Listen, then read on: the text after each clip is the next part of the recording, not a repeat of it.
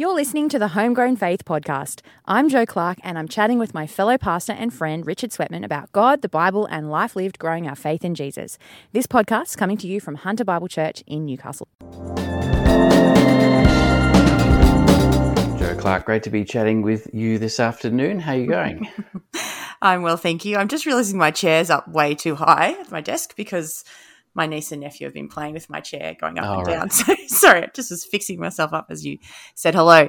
I'm doing well. How are you, mate? Yes, managing in the heat. I don't know what the weather will be like as our listeners are listening to this, but today is a fiercely hot day and I've been camped at home with the air conditioning. So Me too. very thankful for that.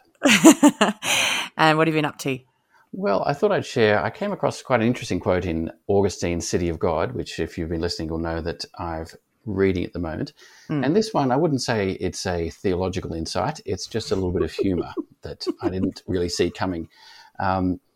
So Augustine is talking about different human abilities, and he's thinking about the Garden of Eden and what abilities people might have had, or how, it's the human body is quite amazing. And so he says, we do, in fact, find among human beings some individuals with natural abilities very different from the rest of mankind and remarkable by their variety. So he gives a few examples, but here's one. Some can swallow an incredible number of various articles and then with a slight contraction of the diaphragm can produce, as if out of a bag, any article they please in perfect condition. So I thought that's very interesting. What is that? But then... The second one is quite good as well. He says there are others who can imitate the cries of birds and beasts and the voices of any other men, reproducing them so accurately as to be quite indistinguishable from the originals unless they are seen. Yeah, it's good skill. He's got an interesting little circle of friends there. But The third one is the funniest. He says, a number of people produce at will such musical sounds from their behind without any stink that they seem to be singing from that region. And I just had to put the book down at that point and say, yeah, oh, goodness. I'm missing out here.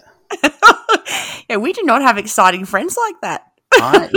I mean, if anyone's got that ability, I'd love to know. But because I think the funniest part is where he goes, without any stink. Yes.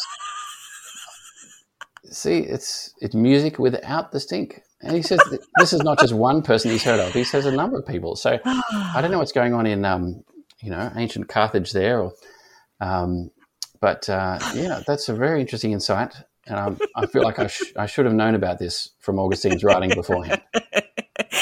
Yeah, surely that could have been a quote from that the lecturer puts up at the start to kind of whet your appetite to know the character that you're about to read.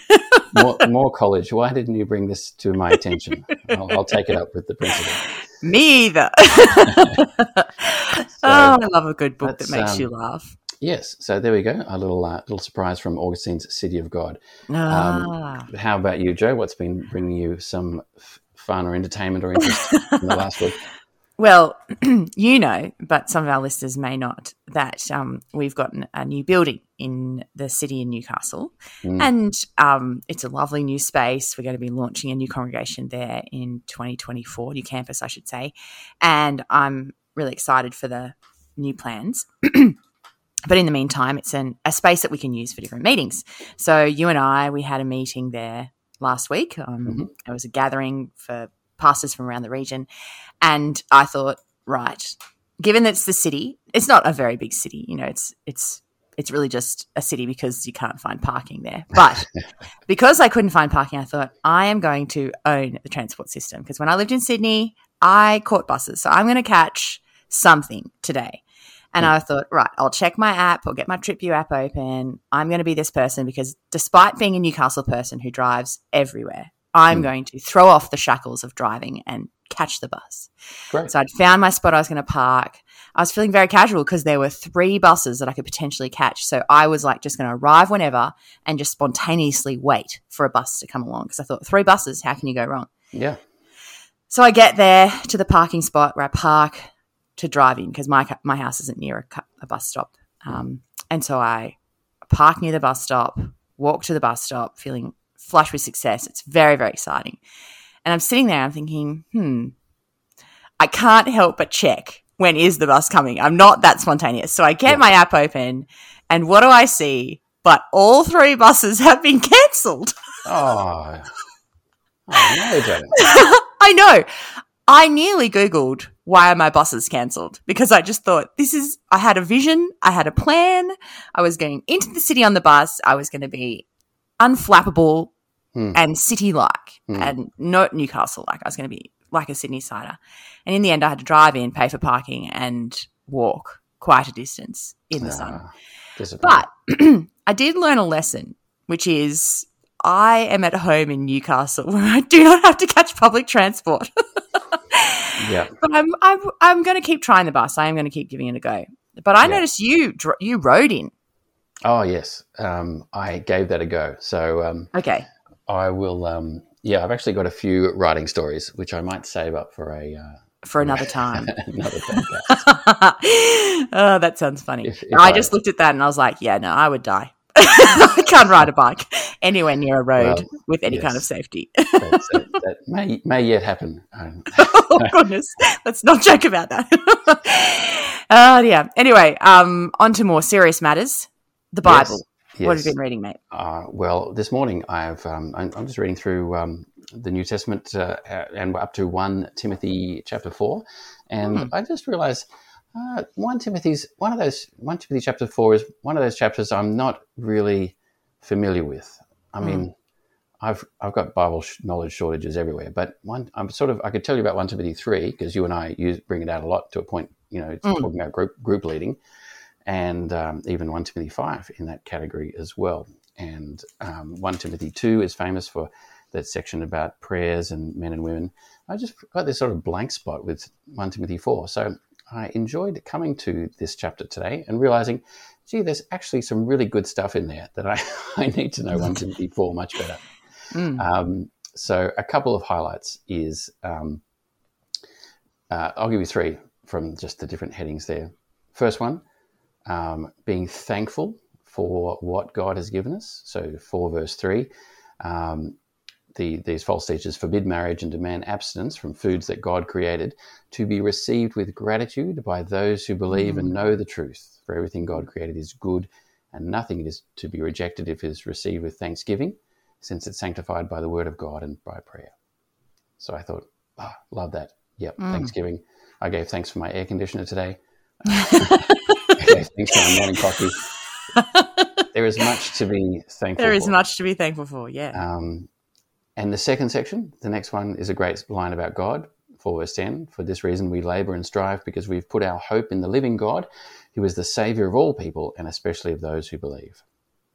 So lovely, great. God is a saviour and has a special saving relationship with those who believe.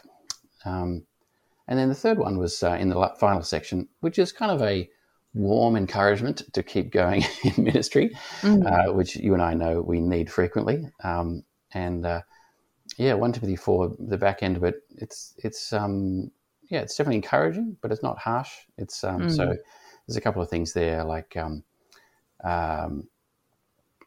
practice these things, be committed to them so that your progress may be evident to all.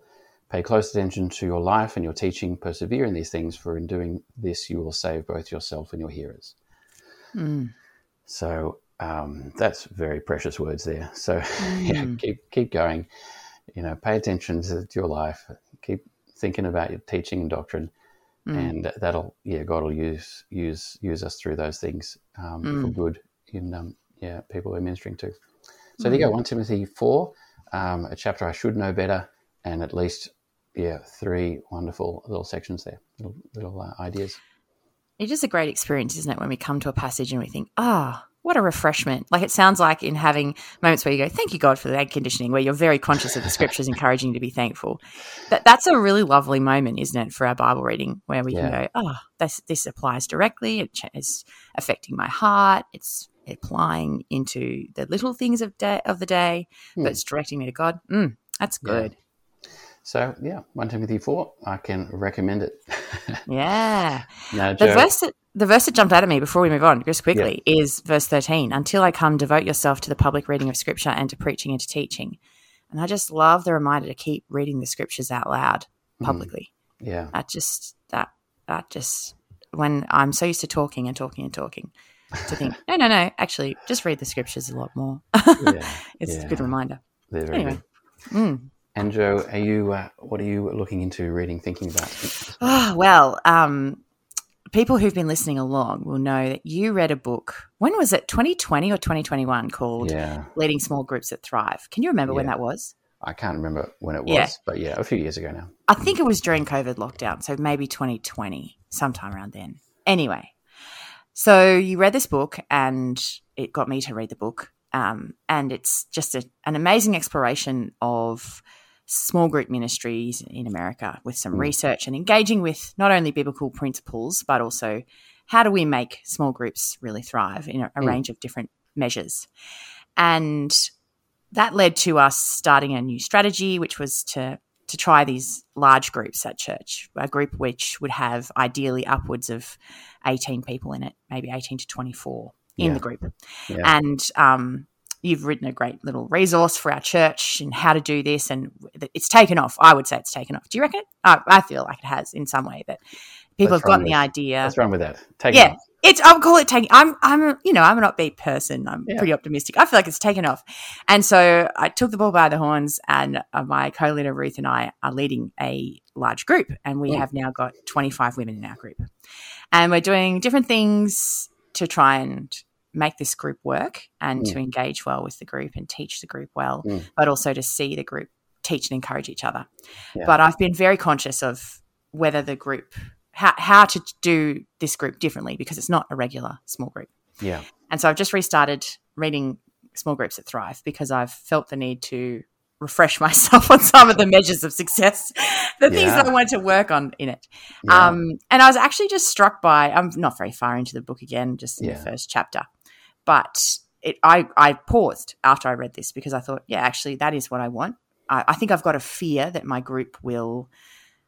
our group, I should say, Ruth and my group, will function like a small group, a normal small group of 13 or less, but and not make the stretch to caring for each other really well and serving each other really well that is necessary in such a large group. And that was my concern. I think that's probably now, when I'm honest, my driving concern in reading the book.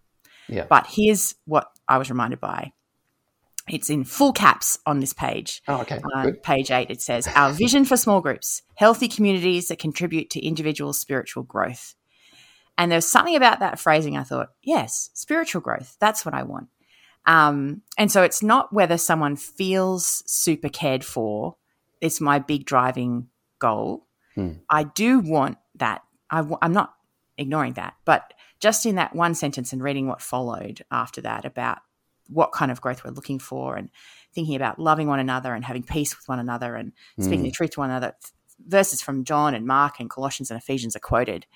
But the idea that each individual person in my group would really mature, it was such a reminder that now my group started, I was so worried for the last week, I think, that it wasn't going to be a maturing group. Yeah. But more than that, it wasn't going to be a group where people would have a super great time of loving each other. And so it's just, I don't know, I've found it helpful to just reorient my thinking a little bit. So, Wow. Strong recommendation if anyone is in a small group leadership role or leading a small group, why not have a read of the book? It's a good one. Yes, that's right. Yes, it's not packed full of Bible, but it's very stimulating for anyone in Christian leadership to think about small groups. And I think that's a really helpful way of bringing together growth and community.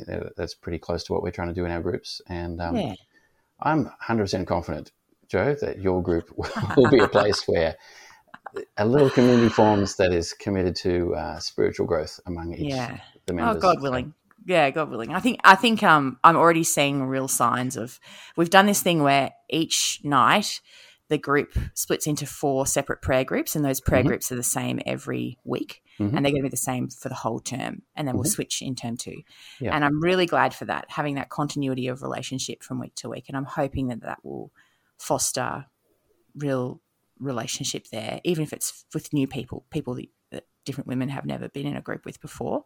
Yeah. But there's also a little bit of time for laughter and fun and play. So I've invited, because it's such a hot day, I've invited my group over for a swim today. It's just great. a spontaneous idea today, but I don't know if anyone will be able to come. But I'm excited about that idea too.